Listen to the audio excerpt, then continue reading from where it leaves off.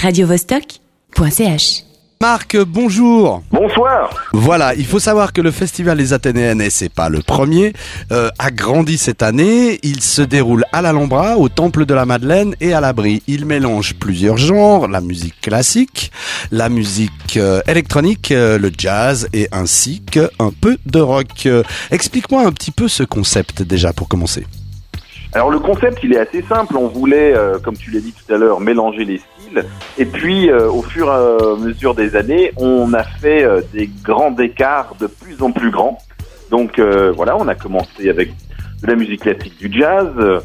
Petit à petit, on a commencé à mettre d'autres styles jusqu'à cette édition 2017 où on part de la musique ancienne et on va jusqu'à l'électropop en passant par du rock, par du jazz et de la musique baroque. Voilà. Alors très belle programmation cette année, hein, j'ai le programme sous les yeux. Je vois que ce soir, il y a mes amis de Pierre Homer avec le Swing Revue et une spéciale guest, Laila Morté. Ça sera à l'Alhambra, dans la belle salle de l'Alhambra. Je pense que ce spectacle va être magnifique. Mais tu peux nous parler un peu de tes coups de cœur sur toute cette semaine? Alors des coups de cœur, il y en a plusieurs. Il y a d'abord un projet que j'attends depuis longtemps, c'est Kikou avec Blixa Bargeld des Black Crackers. Ça, ce sera le samedi 3 juin.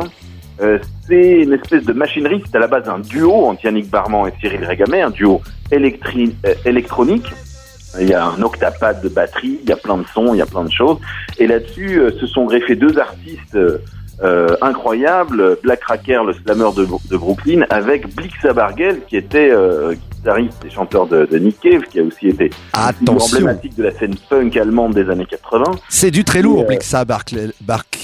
C'est aussi Einstürzen des Neubauten également, non? Exactement, c'est bien lui.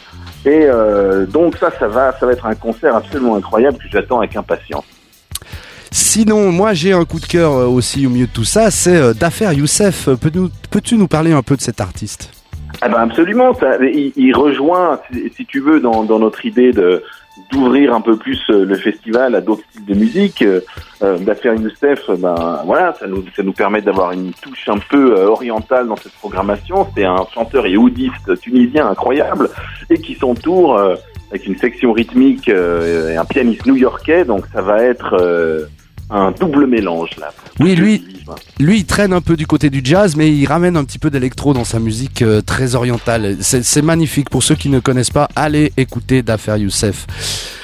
Marc, bien, je crois, merci, hein, à moins que tu aies quelque chose encore à rajouter, peut-être.